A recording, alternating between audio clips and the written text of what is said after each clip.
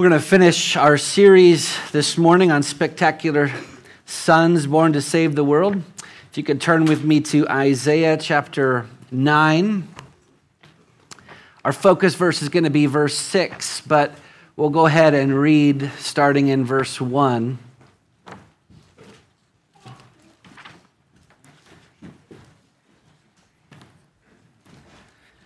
Isaiah chapter 9. As we're about to hear these words, remember that the grass withers and the flower fades, but the word of our God will stand forever. Isaiah 9, verse 1. But there will be no gloom for her who was in anguish. In the former time, he brought to contempt the land of Zebulun and the land of Naphtali. But in the latter time, he has made glorious the way of the sea, the land beyond the Jordan, Galilee of the nations. The people who walked in darkness have seen a great light.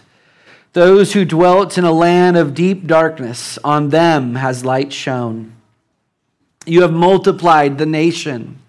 You have increased its joy. They rejoice before you, as with joy at the harvest, as they are glad when they divide the spoil. For the yoke of his burden and the staff for his shoulder, the rod of his oppressor, you have broken, as on the day of Midian.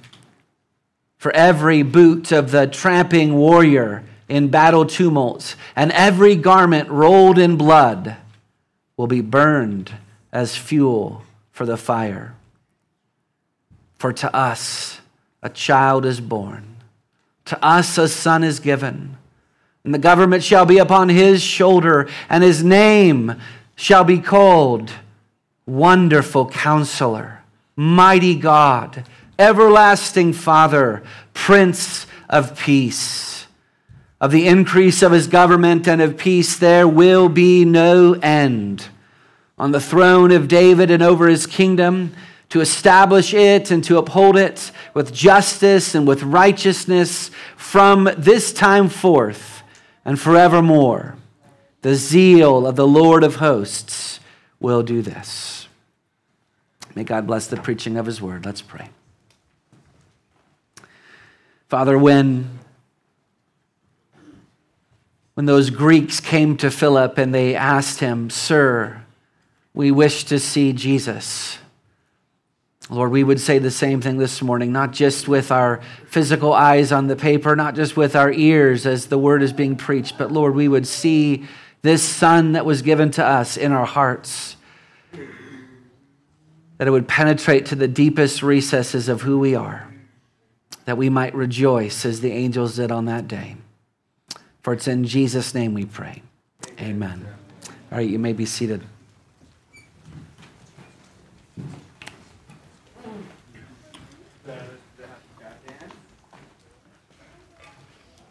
So we began Advent by pointing to Genesis 3:15, where God had promised that the offspring of the woman would crush the serpent's head.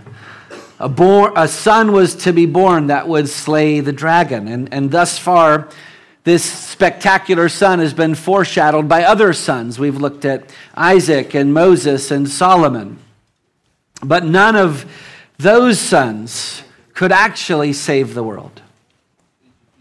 In our passage this morning, Isaiah promises the final son. And this promise was given at a time that was far darker than the age that we live in right now.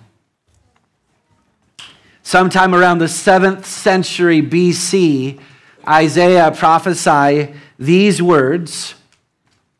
At the time, Israel had already been taken into Assyrian captivity. They had turned away from the Lord by worshiping other gods, 2 Kings 17:7. Imagine that the very nation that God delivered out of Egyptian bondage had now turned back to paganism. And Judah was no better off. When this prophecy was given, King Ahaz of Judah had already adopted demonic practices in the kingdom, and he sacrificed his son in the fire to Molech. 2 Kings 16:3. This is why I'm saying this world of this time is darker than ours. Can you imagine a sitting president offering up his son to the fire? The one nation on earth that was to be the light to the nations had become Sodom and Gomorrah. Isaiah chapter 1, verse 10. God says this of them in chapter 1, verse 21, how the faithful city has become a whore. She who was full of justice, righteousness lodged in her, but now murderers.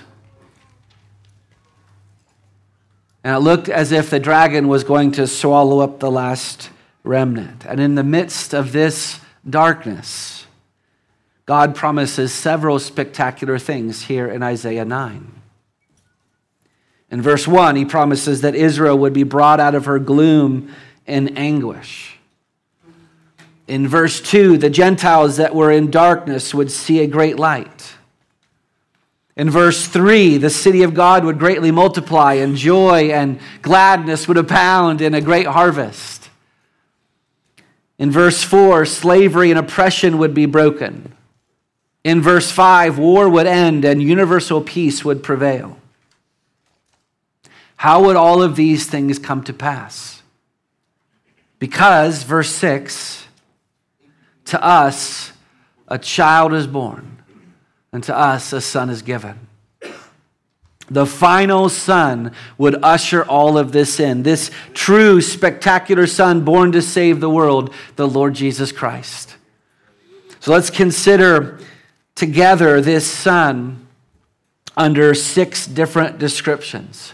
You'll see this in your notes, that Jesus Christ is the spectacular son, that he is the universal king, the wonderful counselor, the mighty God, the everlasting Father, and the Prince of Peace.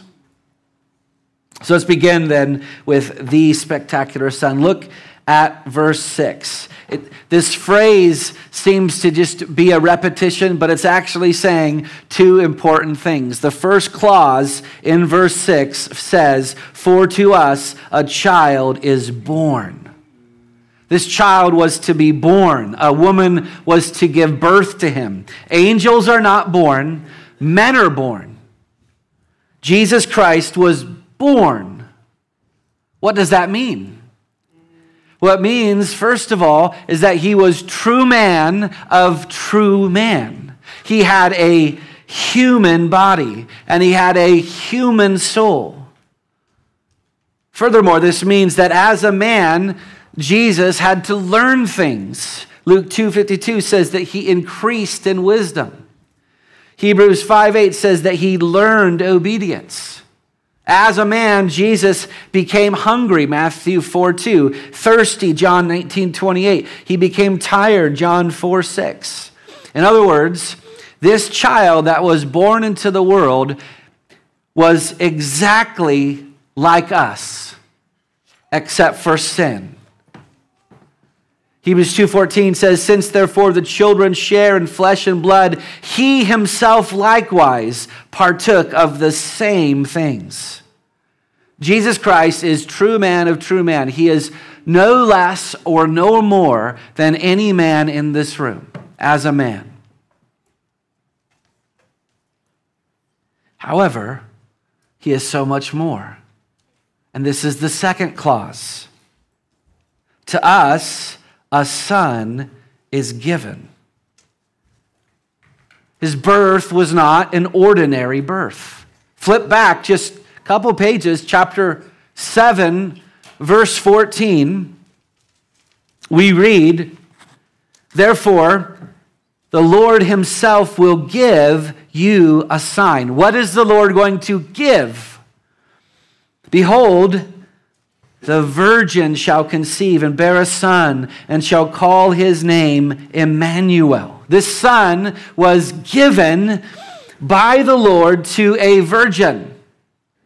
A virgin, without the help of a man, was given a son. A virgin would give birth. And this is what was promised in Genesis 3:15. Remember, it was the woman that would have an offspring. Jesus cannot be said to be the offspring of any man. He did not have an earthly father. He was given to us from above. John 3:16, for God so loved the world that he gave his son. This is what the angel told Mary in Luke 1:35. The Holy Spirit will come upon you. The power of the Most High will overshadow you. Therefore, the child to be born will be called holy, the Son of God. And I don't know what some of your backgrounds are, but lest you think that that phrase, Son of God, somehow means something less than God, look again at Isaiah 7:14. What is he called there? What's his name? Emmanuel. Emmanuel means God with us. He's both the Son of God and he's eternal God himself. He's no less Jehovah than the Father. All the attributes of God. He has all the glory of God. Jesus, this Son, was given, and he is true God of true God. And so it brings us then to our first and most important principle. Jesus Christ is both true man and true God. He is the child born, truly human. He is the Son given, truly God. I think some of us who have been Christians for a long period of time fail to see how vital this doctrine is. All of our salvation hangs on this one truth. So let's take a quick 5-minute crash course in seminary, okay? There have been several heresies regarding the person of Christ over the last 2,000 years. In the first century, there was a heresy called Docetism. Docetism.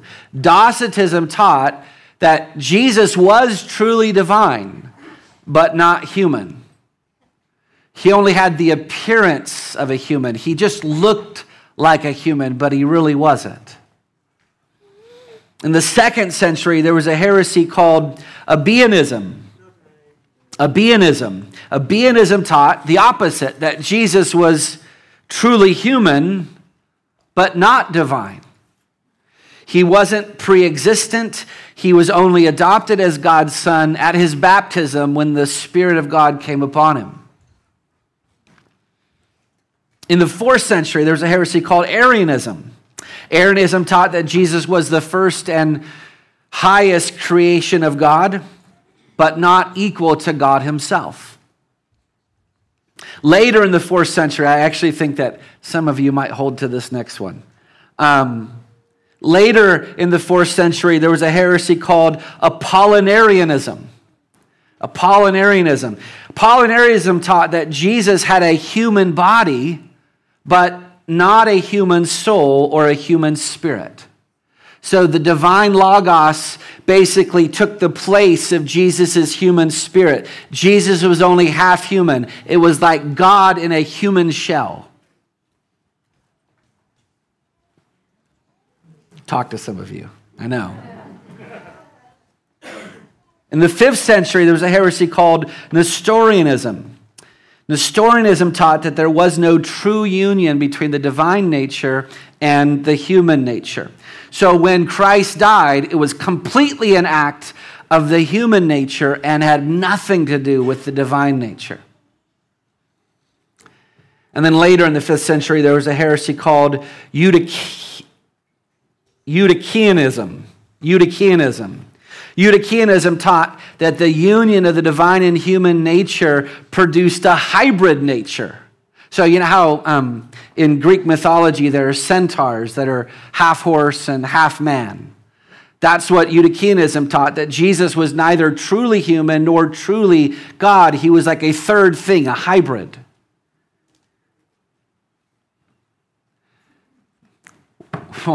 So what, right? Why does all this matter? Why has the Christian church fought tooth and nail over these very things? Because all salvation depends upon this one thing. Jesus had to be truly God and truly man. Listen, if Christ were not truly man, if he didn't have a true human body and a true human soul, then we could not be redeemed. He had to be a true human sacrifice in order to be a substitute in our place. That's what Hebrews 2:17 says. Do you notice that fallen angels are not redeemed? Why? Because Christ didn't take on the nature of an angel. He took on the nature of men. And secondly, if Christ were not truly God, then his death would not have satisfied the infinite wrath of God. Only an infinite price can satisfy an infinite death. And that's why the divine nature had to be connected to the human nature morally and organically in every way to hold up, to make that price worth what our sin deserves. Dear congregation, Christ is unlike any other son ever born in the world. To us, a child is born means he's true man of true man. To us, a son is given means he is true God of true God. That's our first point, that Jesus Christ is the spectacular Son, the Son of Mary, and the Son of God. Let's look at our second description, the universal King. Let's look at the next clause in verse 6. And the government shall be upon his shoulder. That phrase, upon his shoulder, means that he'll carry the weight of the government on his shoulder. Or it's the idea of a robe of office, that Jesus shall wear the robe, indicating that he holds the office, that he rules or has dominion over the government. Which government? There's self-government, there's church government, there's civil government, there's that civil government, there's this civil government. Which government? Well, the government that God promised David. Halfway through verse 7, we see that this son is enthroned on the throne of David and over his kingdom. But make no mistake, this government wasn't limited to just the boundaries of Israel. The promise here is that Jesus would be the universal king. The government of the whole world would be upon his shoulders. That brings us to our second principle. This spectacular son is king of heaven and earth. This spectacular son is king of heaven and earth. And you might think, and this is where we're not careful in our Trinitarian thinking versus our hypostatic union thinking. Big words there. You might think, well, that's not really a big deal. God the Son has always been king. But our passage is actually telling us more than that. It's telling us that Jesus Christ, as the God-man, as the mediator, is going to be king. And that has never happened before, prior to him coming into the world. Listen, when sin entered the world, Adam fell from his position of rule, and Satan was given authority over the nations. That's precisely what Luke 4:6 says. He's called the God of this world, 2 Corinthians 4:4. But when Jesus came into the world, what did the Magi ask? Matthew 2:2, where is he who has been born king? That's one reason why we see so much demonic activity happening in the gospel accounts. The king arrives, and it's like the light turns on, and all the cockroaches are scurrying for cover. And Jesus said mind-blowing things when he was in his ministry. In Luke 10:18, he says, I saw Satan fall like lightning from heaven. And when he was about to go to the cross, in John 12:31, he says, now is the judgment of the world. Now the ruler of this world will be cast out. You see, when Jesus came, the kingdom of the God-man began to replace the kingdom of Satan. Jesus took the kingdom of the world away from Satan, Psalm 2:6 and 8, and now the world rests on his shoulders. That's the reason why Jesus can put the world to rights in verses 1 through 5, because he has all authority in heaven and on earth. And look at how the government is going to increase. Verse 7. Of the increase of his government and of peace, there will be no end. What does increase mean?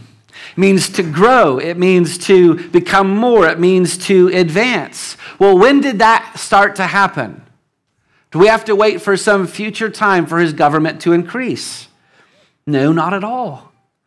The end of verse 7 says that this increase began from this time forth and forevermore.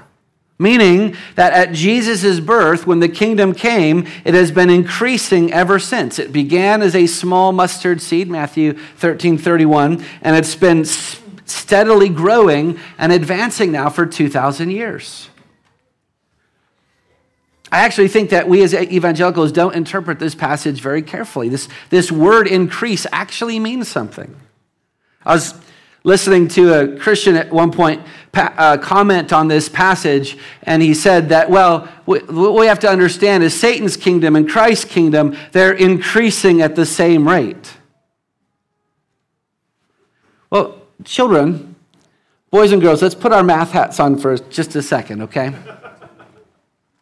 If Satan had 100% authority over the kingdoms of the world before Jesus came, and then Jesus was born, and he received 1% of the authority, how much authority would Satan have left?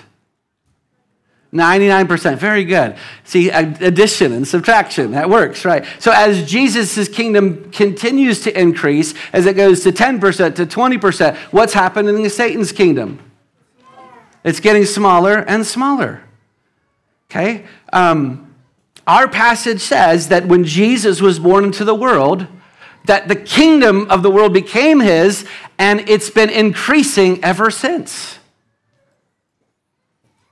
Someone might say at this point, then why does the world look the way it does?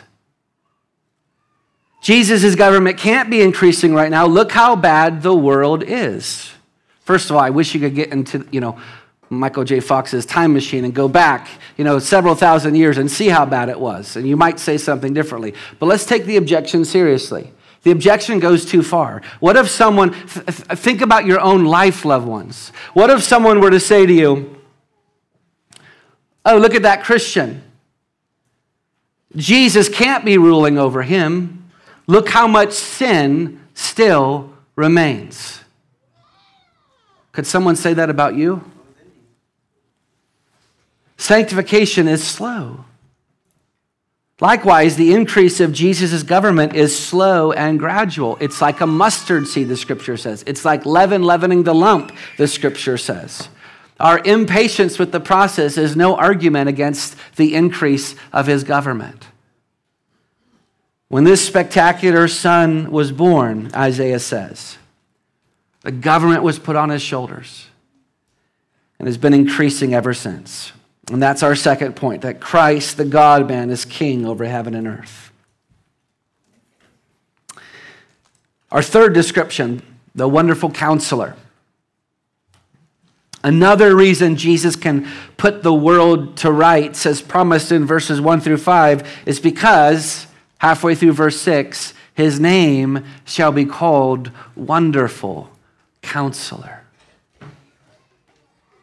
Jesus is our wonderful, our marvelous, our astonishing, our incomparable counselor, our teacher, our advisor. Great kings like King David had counselors like Ahithophel. And it says in 2 Samuel 16:23 that in those days the counsel that Ahithophel gave was as if one consulted the word of God. So was all the counsel of Ahithophel esteemed. But when this king was born, he needed no counselor.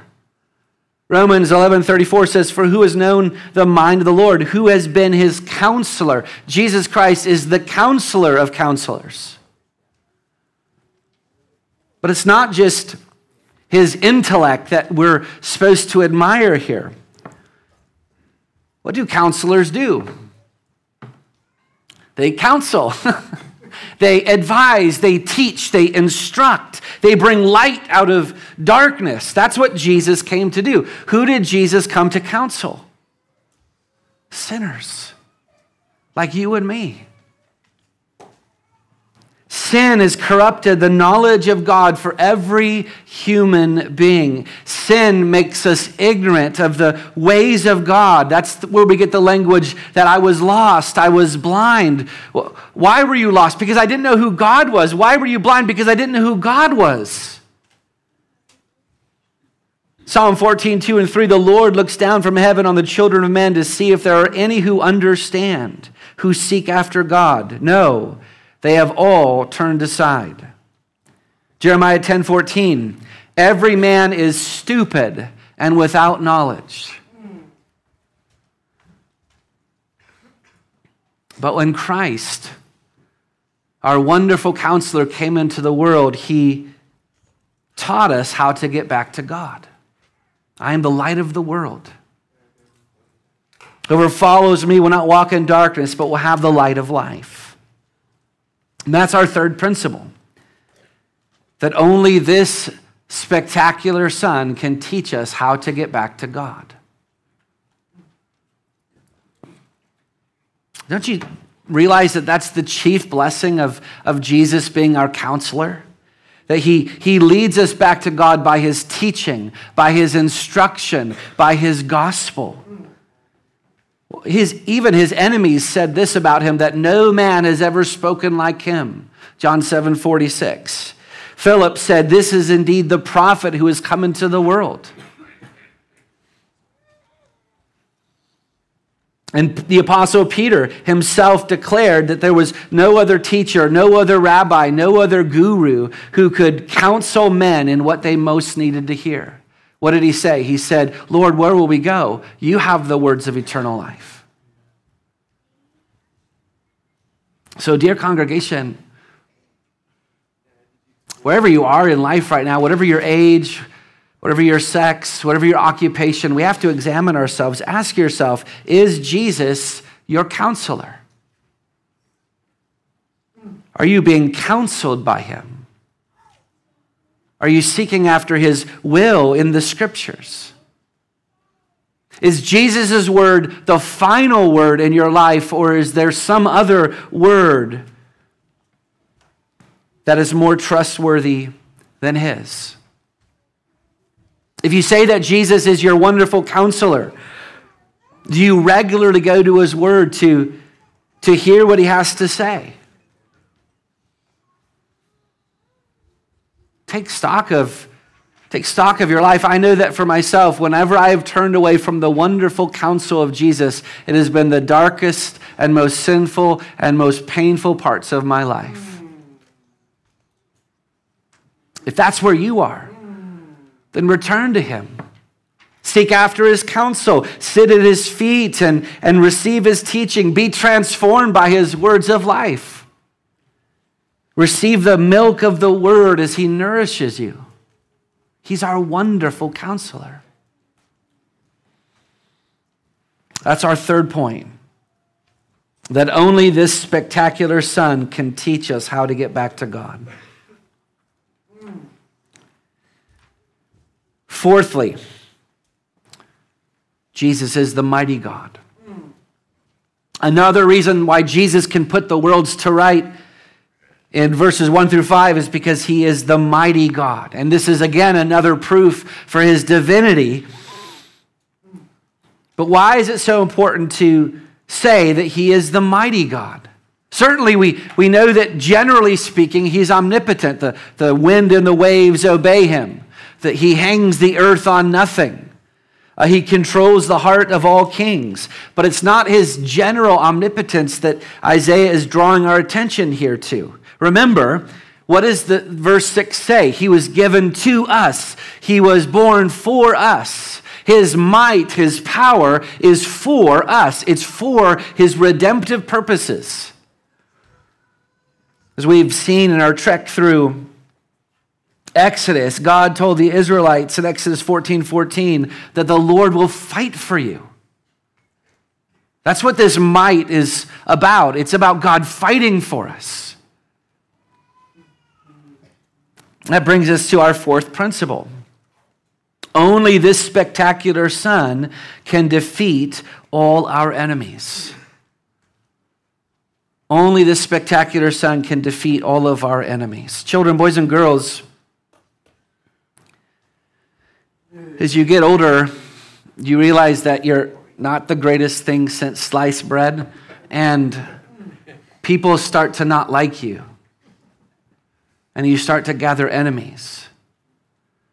But the truth is that you already had the greatest enemies from birth, at the moment of birth. You had Satan seeking to devour your soul. You had death knocking on your door. You had the seed of the serpent seeking to devour you. You were born with vicious enemies, and if God were to leave you to yourself, you would be ruined and wretched for all eternity. But dear congregation, consider how Christ, the mighty God, was sent to defeat these very enemies. This mighty God came to defeat the wicked kingdoms of the world. Revelation 19, 11, and 15, the one sitting on the white horse is called Faithful and True, and in righteousness he judges and makes war. From his mouth comes a sharp sword with which to strike down the nations. This mighty God came to defeat the devil. 1 John 3:8, the reason the Son of God appeared was to destroy the works of the devil. This mighty God came to defeat death itself. This is Paul's crescendo in 1 Corinthians 15. Death is swallowed up in victory. Oh, death, where is your victory? Oh, death, where is your sting? Thanks be to God, we have been given the victory through Jesus Christ.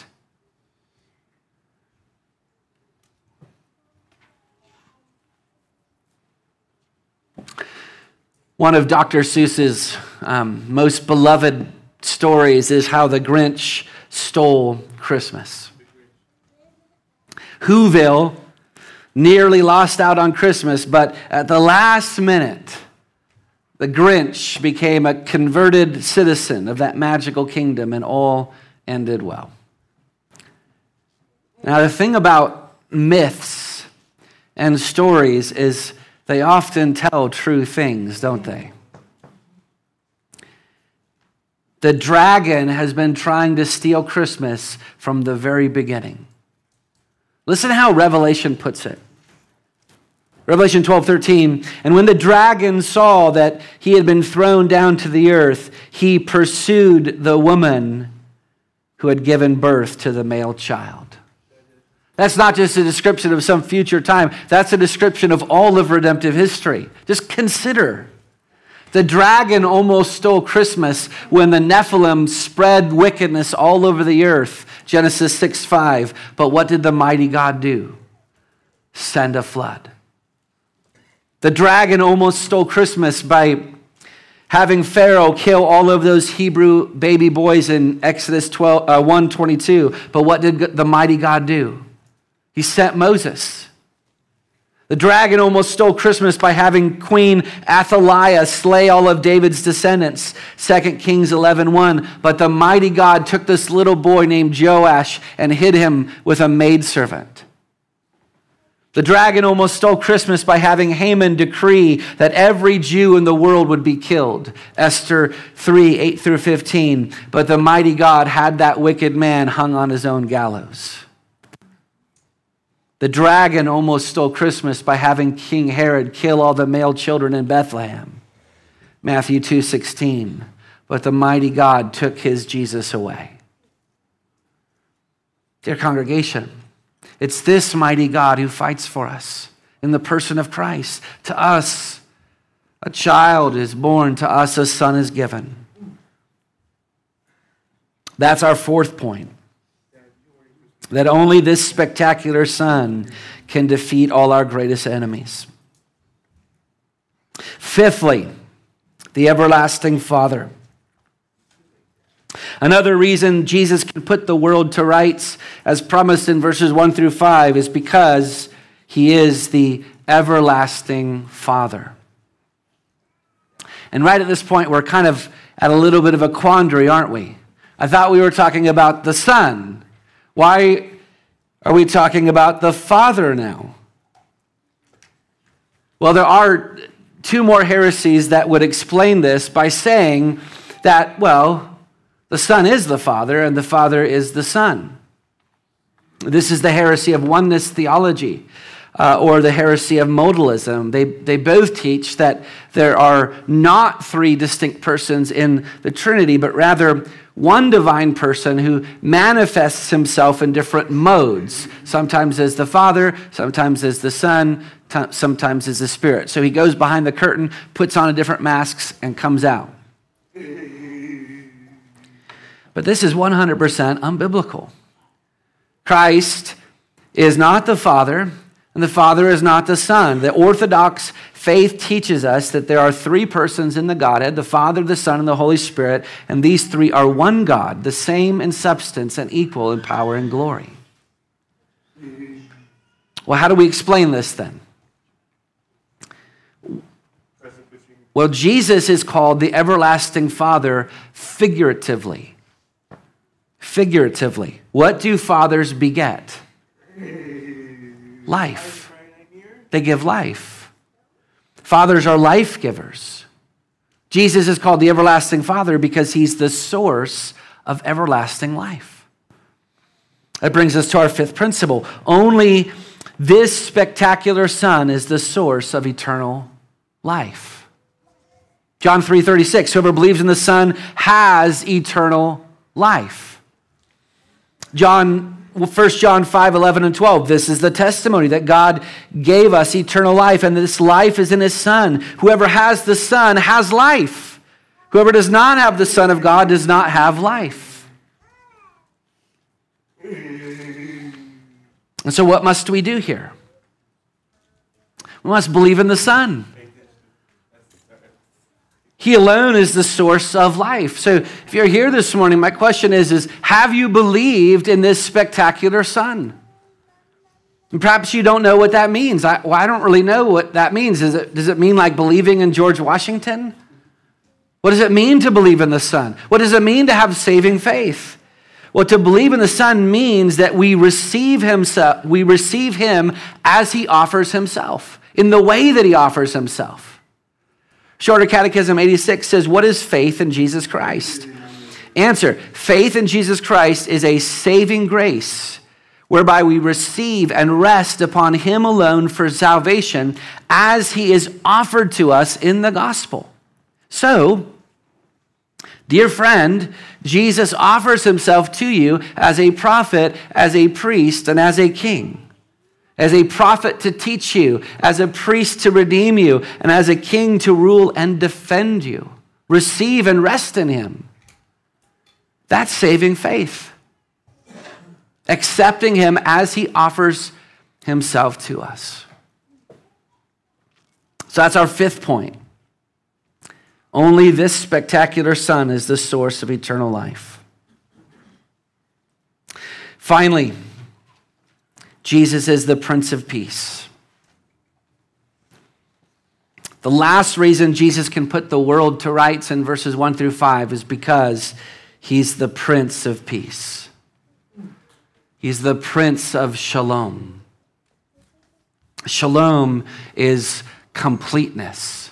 It's soundness. It's welfare. It's safety. It's prosperity, it's health, it's tranquility, it's contentment, it's friendship, it's peace from all strife and all affliction and all sorrow and all death and all pain and all evil. Shalom is the most blessed and happy word in the Bible. Jesus is called the Prince of Shalom because he is the highest and the best and the greatest and the most supreme and the longest lasting and the most soul satisfying peace that we need. That brings us to our last principle, that only this spectacular Son can give a peace that passes all understanding.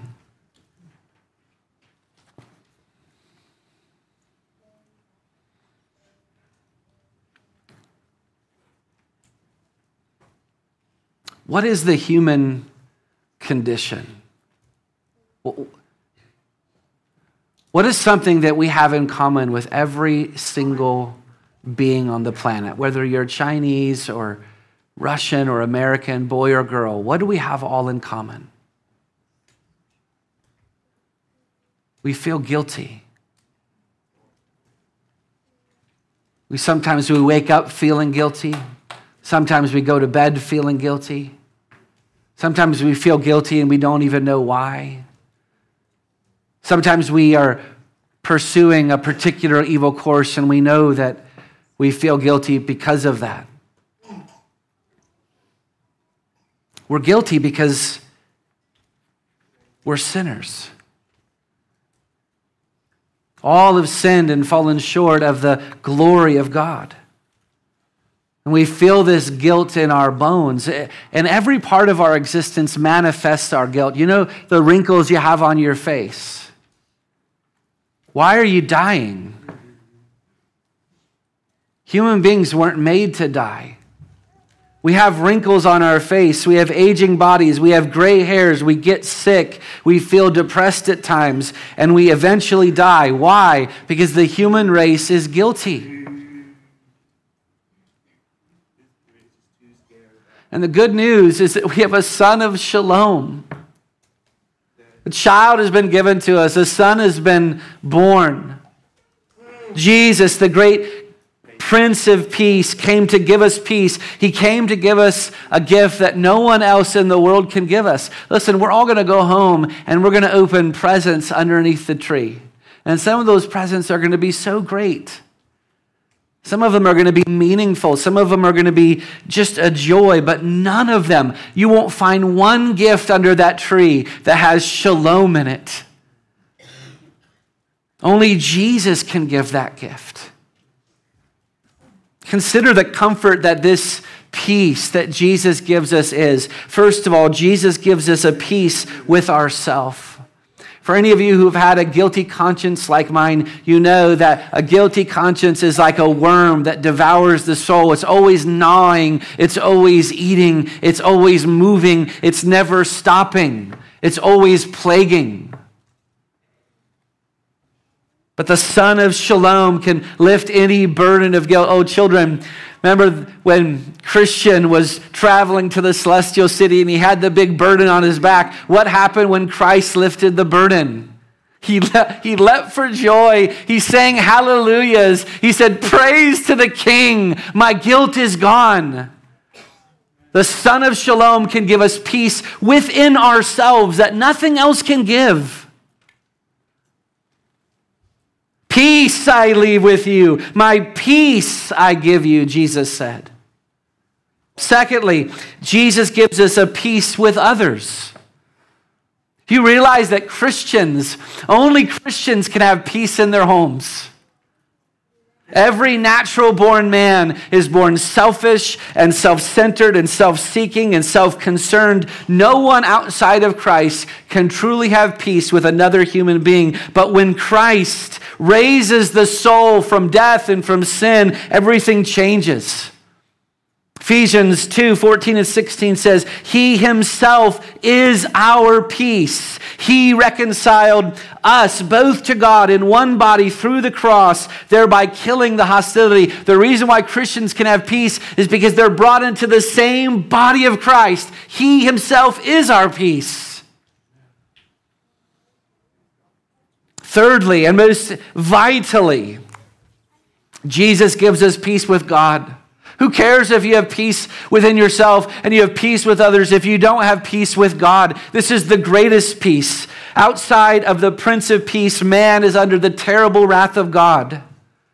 But when Christ, this spectacular Son, was born into the world, when he comes into union with the soul of man by faith alone, all wrath vanishes. Romans 5:1, therefore, since we have been justified by faith, we have peace with God through our Lord Jesus Christ.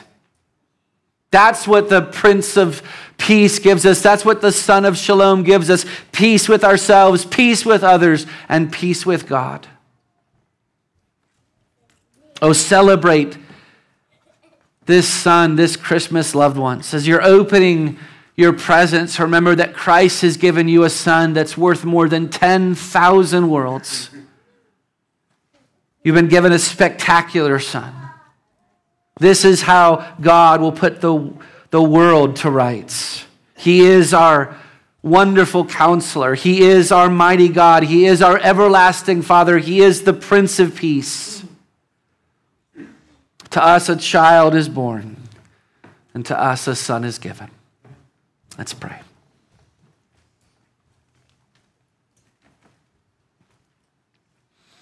Father, we know that all of our worship and all of our words and all of our singing falls infinitely short of the worth of your Son. Lord, we know that when we die, when the angels bring us to that celestial city and we see the Savior face to face, we will wonder with dumbfoundedness how we did not praise you more.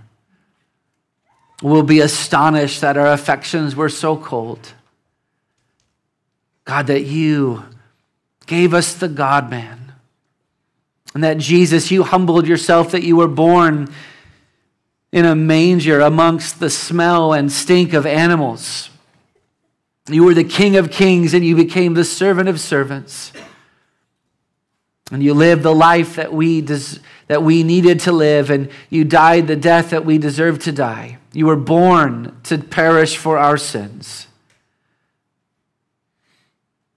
And so we praise you, and we thank you, and we celebrate you this Christmas Eve.